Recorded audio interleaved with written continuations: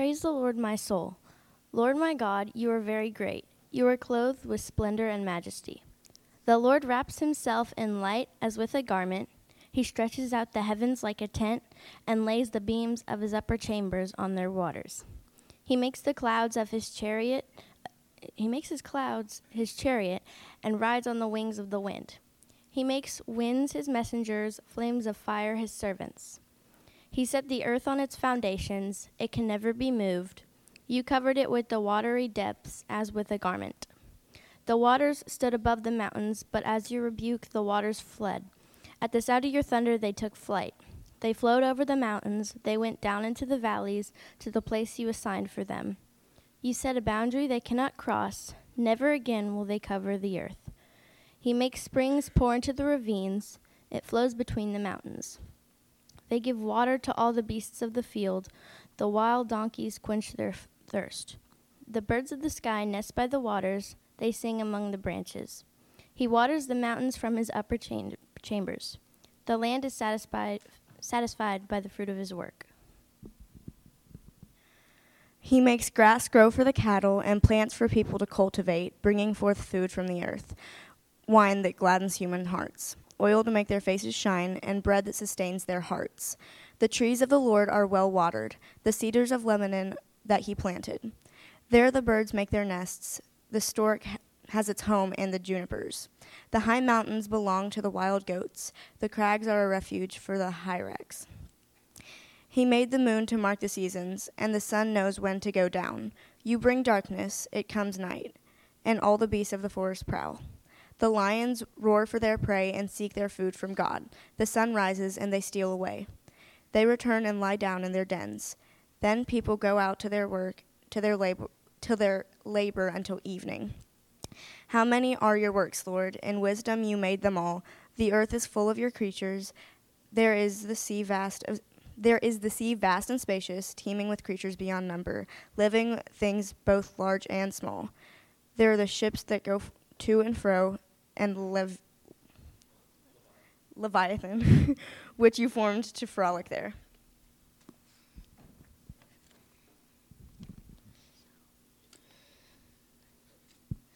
These all look to you. You give them their food in due season.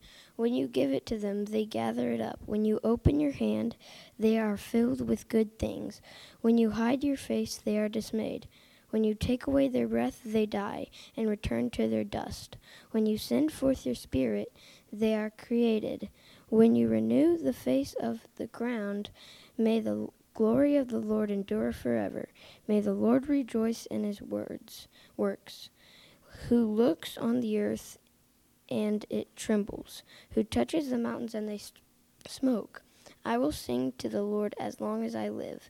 I will sing praise to my God while I have being. May my meditation be pleasing to him, for I rejoice in the Lord.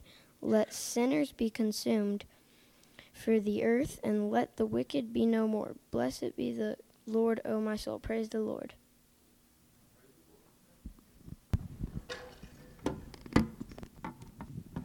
All right, so I'm going to do a very short benediction, and then Greg is going to share. As I thought about this morning, or not prior to this morning, a benediction is a blessing, and I'm going to read a Hebrew blessing, and this is one that they share, that they recite whenever they haven't seen each other in a while, and they all get together and sit down at a table together. And I just thought, I know we see each other more frequently, but it's been a little while since we had a meal together like this. So it is, "Blessed are you, Lord, our God, King of the universe, who has kept us alive, sustained us, and enabled us to reach this season." And that really speaks to me because it reminds me of how this is a blessing. This is a blessing. We bless God because many people don't have this opportunity to sit around tables together, to reflect on what Christ has done, to share in him, and to share in one another. And so I just want to, that's my simple encouragement, is that we recognize what a blessing this actually is this morning, and that you all are such a huge blessing to me, and we're such a huge blessing to one another.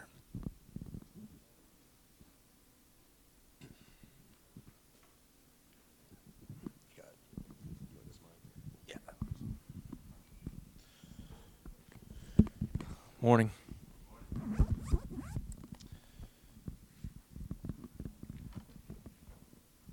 Got it. Okay. Wasn't sure I was going to get that propped up there. Is this loud enough? Okay. Okay, good. Well, we got slides, Kyle. Sweet. Okay. I love this so much, guys. I really do. I have one of the things that I miss the most about our church family in Peru is that we shared communion as part of a meal every single Sunday. It was usually breakfast, but it was always time together as a family, and it infuses the moment that we share, that is bread and wine, with more of the meaning that I believe it's supposed to have. Our togetherness, our shared life, our communion. And we all know, every single one of us is a member of a family. We've been a member of a family our entire life. And we know that the rhythm, the ebb and flow of a family is meals. Every day, multiple times a day, we're cooking together and eating together, or shopping together and eating together, and so this is just really special. And I hope that for many of you, it is special or will become special. I would love to see us do this on a more regular basis. I know everybody's in favor of potlucks on a more regular basis, so. If we can just hold together our practice of communion and our practice of eating together in the way that many of the early Christians did, then I think we'll be blessed by it. This morning I want to highlight the table of grace to which we come. The table that is Jesus's. But the interesting thing is, frequently, Jesus would take over other people's tables. He would come into a place that was in the bad habit of having a table in an unwelcoming way, in an ungracious way. And he would turn it into a table of grace. And I don't know exactly how to characterize our table at Stones River, and I want to use that metaphor. Our table at Stones River. I don't know exactly how to, I'm not up here this morning to criticize it. I'm not up here to say that it's one way or another, or has been at one time, or will be at another time. I'm saying we have a table here that's ours. And I want to imagine what it means for Jesus to sit at our table this morning. What happens? Who gets included? Who gets rebuked? What do we learn? And most of all, how do we embrace the grace that comes with him everywhere that he shows up? I want to start with, this is going to be really short this morning, but I do want to show you about a 6-minute clip of the second episode of The Chosen. How many of you have watched The Chosen? Oh, good. I'm glad a number of you haven't. So this isn't going to ruin anything, but you're going to get a glimpse of how spectacular this show is. We're not even all the way through it in my family, but I was just so kind of surprised. I'm pretty cynical about Hollywood productions of Jesus, and this just gripped me. So here's the backstory before Kyle hits play.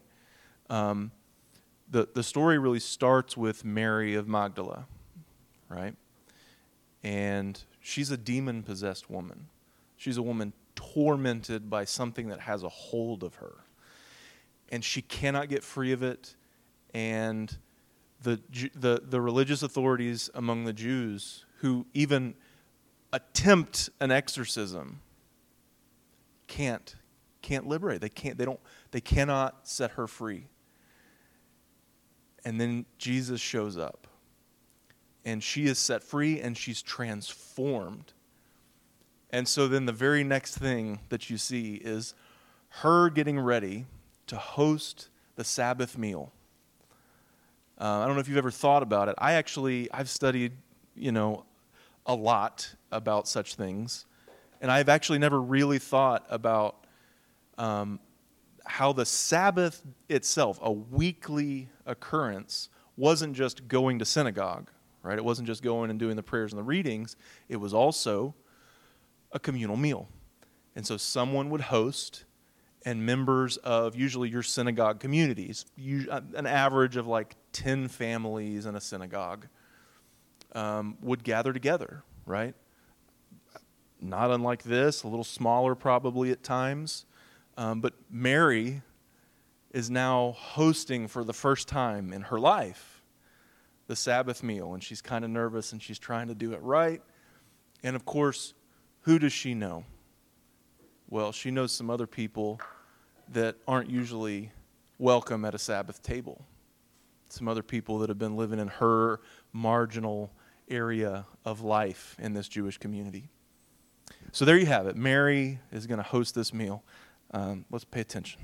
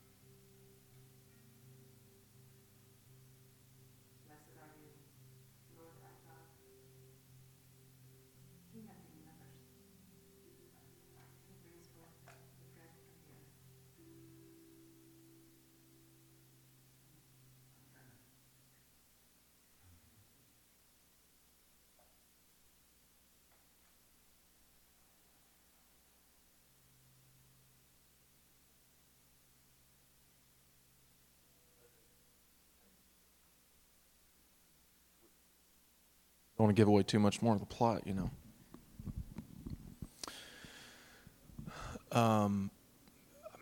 I find that so touching.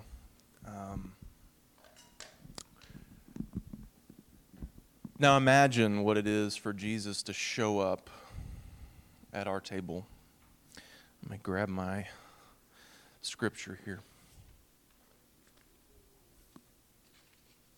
You can read along on the back of your order if you'd like.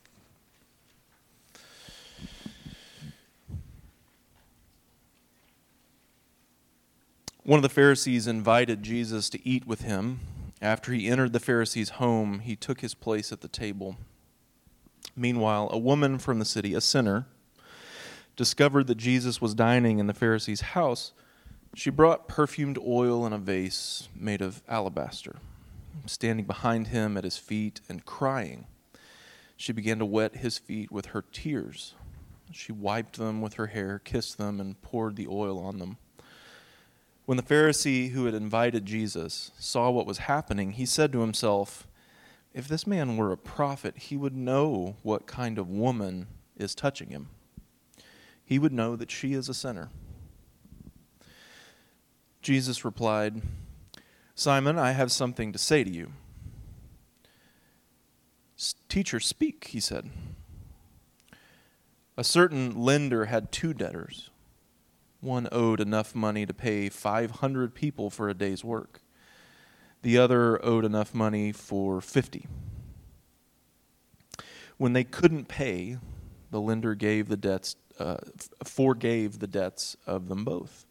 Which of them will love him more? Simon replied, "I suppose the one who had the largest debt canceled." Jesus said, "You have judged correctly." Jesus turned to the woman and said to Simon, "Do you see this woman? When I entered your home, you didn't give me water for my feet, but she wet my feet with tears and wiped them with her hair. You didn't greet me with a kiss, but she hasn't stopped kissing my feet since I came in. You didn't anoint my head with oil, but she has poured perfumed oil on my feet. This is why I tell you that her many sins have been forgiven, so she has shown great love. The one who is forgiven little loves little." Then Jesus said to her, "Your sins are forgiven." The other table guests began to say among themselves, "Who is this person that even forgives sins?" Jesus said to the woman, "Your faith has saved you. Go in peace." Now, we don't know who this woman is. In the history of the church, it has frequently been thought that this is the same Mary of Magdala, who is described in just the next passage as having been liberated from 7 demons.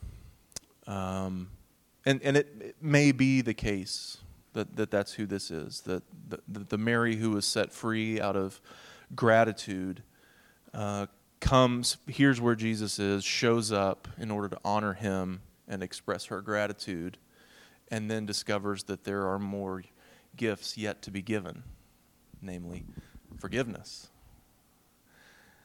And it may not be the case.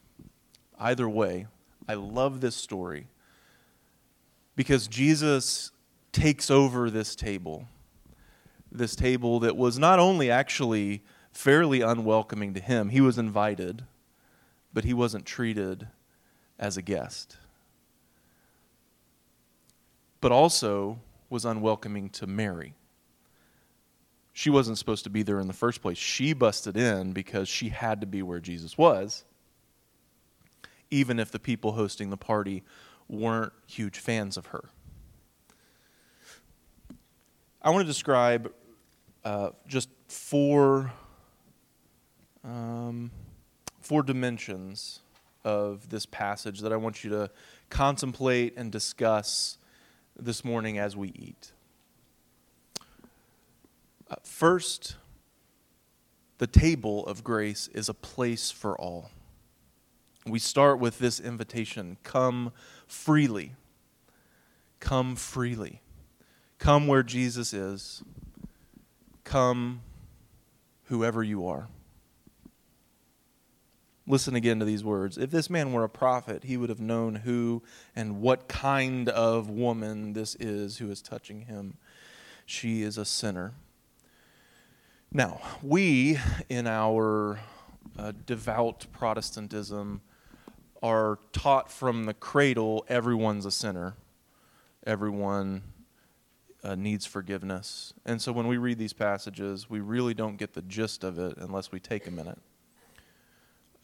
He doesn't mean I'm sinless and she has sin. He means I live a life of devotion and piety, and she does not. She doesn't make the effort. She doesn't host Sabbath. She doesn't do the things that she's supposed to do if you're serious about God.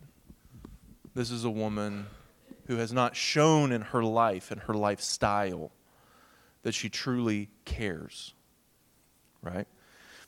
Sometimes Jesus names prostitutes specifically, sometimes tax collectors specifically, sometimes just says sinners in general. But this is a class of people who in all kinds of different ways, some ways that we would consider very taboo, right? And in some ways that we would kind of think, well, I don't know how big a deal that is. But in all of these different ways, live a lifestyle that those who are devoted to God, those who show up every Sunday, if I can put it that way, those who say their prayers and do their devotionals, right? Those people look at them and think, I mean, it's kind of pitiful. They don't really make the effort, you know. They're not serious. Their faith is weak. Their life is sinful, right? Not that we don't all sin, but that, I mean, let's be honest. There are people who take it real seriously, and there are people who don't. And for this Pharisee, as I suspect for many Christians, God forbid any in this room, but for many Christians, those are certainly distinctions that we draw.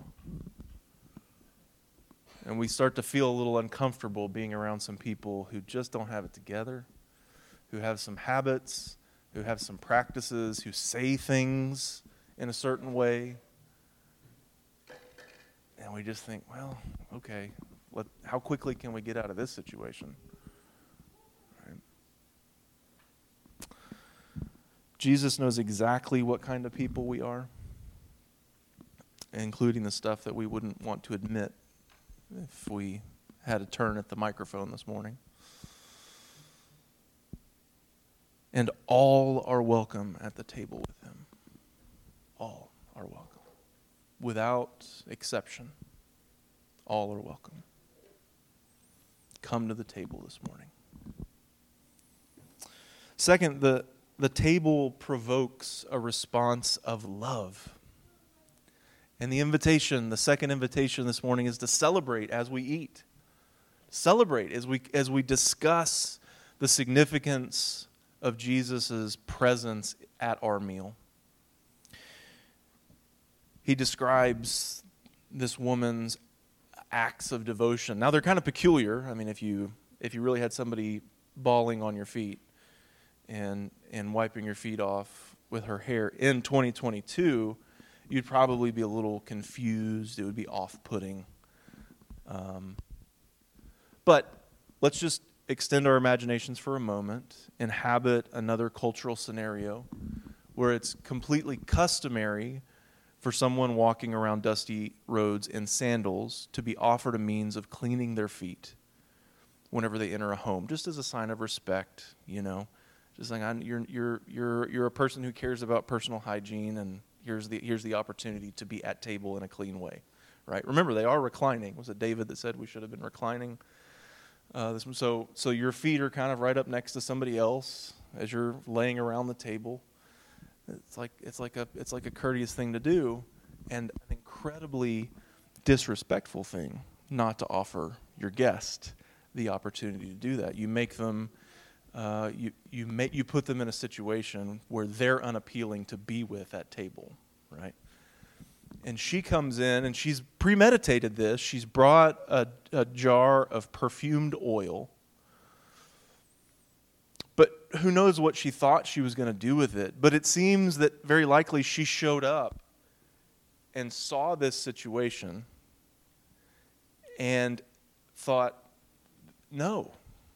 And in her emotional reaction to Jesus, and part of the reason I really like that clip for this morning is because I'd never given much thought to what it would be like to see Jesus the second time after he set you free from demonic possession. To have that transformation and then see him again the second time and just be breathless, just be overwhelmed. It's him. He's the one. This is the man who made liberation possible. And so she comes expecting to do something to honor him with this oil. You know, traditionally, oil is for the hair, the head, right? It's a way of again, sort of making yourself presentable and appealing when you got to be around a bunch of other people in a society with no deodorant. And she sees his feet, his dirty feet, that this host has disregarded, and she comes and begins weeping and takes her own hair. It's not her house. She doesn't have a towel. And trying to clean off his feet just to show the respect that he's due. Just maybe anointing his head is above my station, but at the very least I can clean his feet, right? Kissing his feet.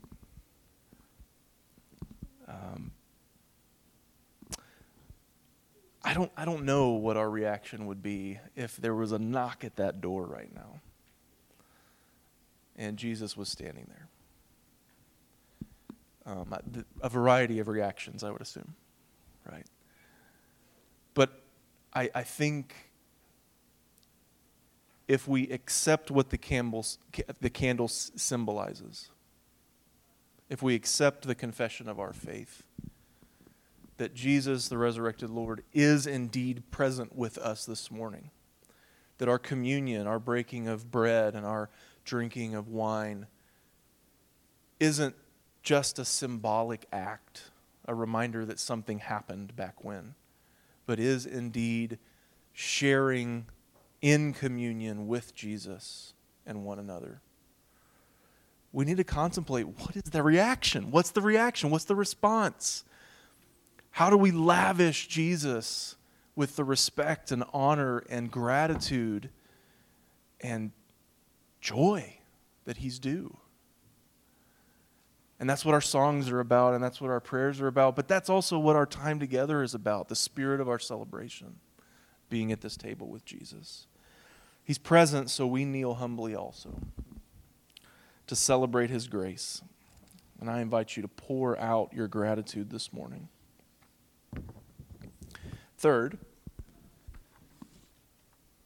the table of grace sets forth a feast of forgiveness.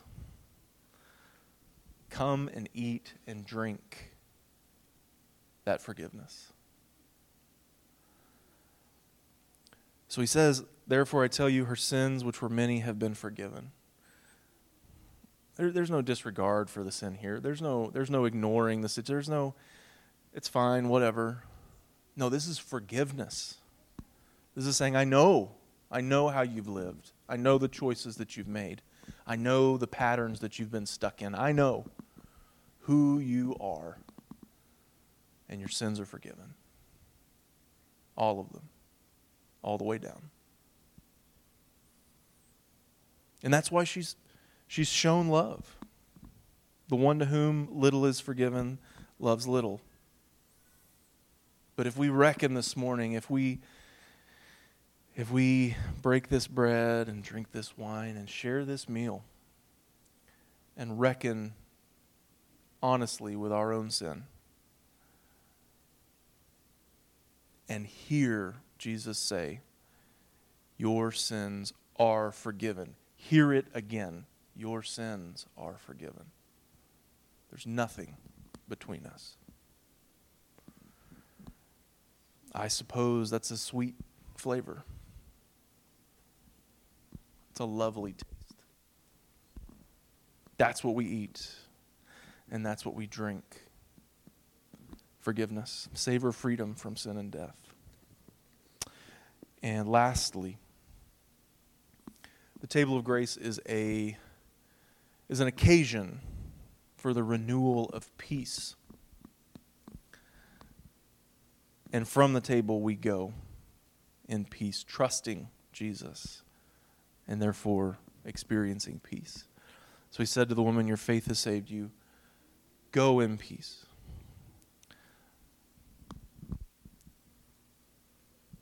The communion that we share every Sunday is as much about this moment as any other. Is as much about being sent again in peace. Sent back into life, having been in the presence of Jesus, having been given peace. The trust in Jesus that brings us to the table of grace saves us too this morning. We sing about salvation in Jesus a lot. We know this. Those of us who are baptized were baptized into this confession. But I just want to remind you,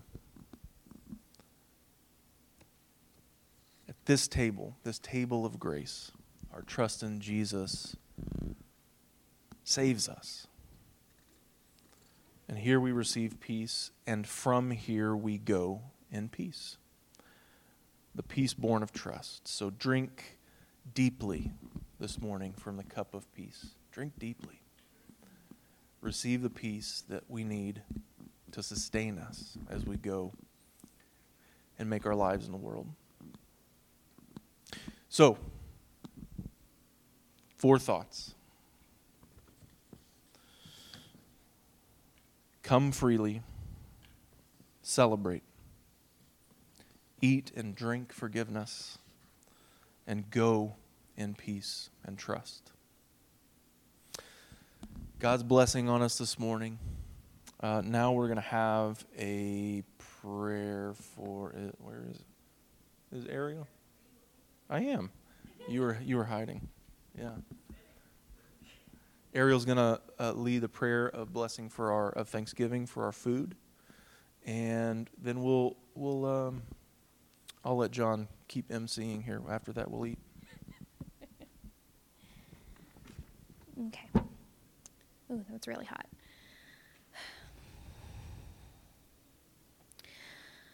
Father, I want to thank you for this chance for all of us to gather together and think about what it means to eat together and to commune with you and as a family.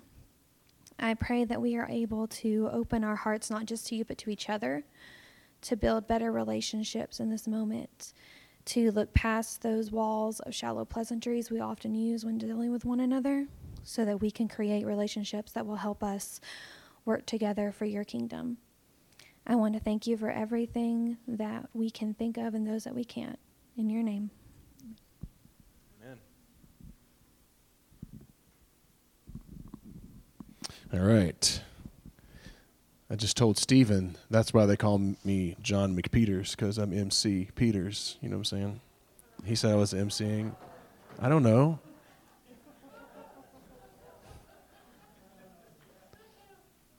I'm trying to see if my wife's laughing. She isn't. Dang it. That was the whole point. So I am here right now to give us just the practicalities of what we're going to be doing with the meals.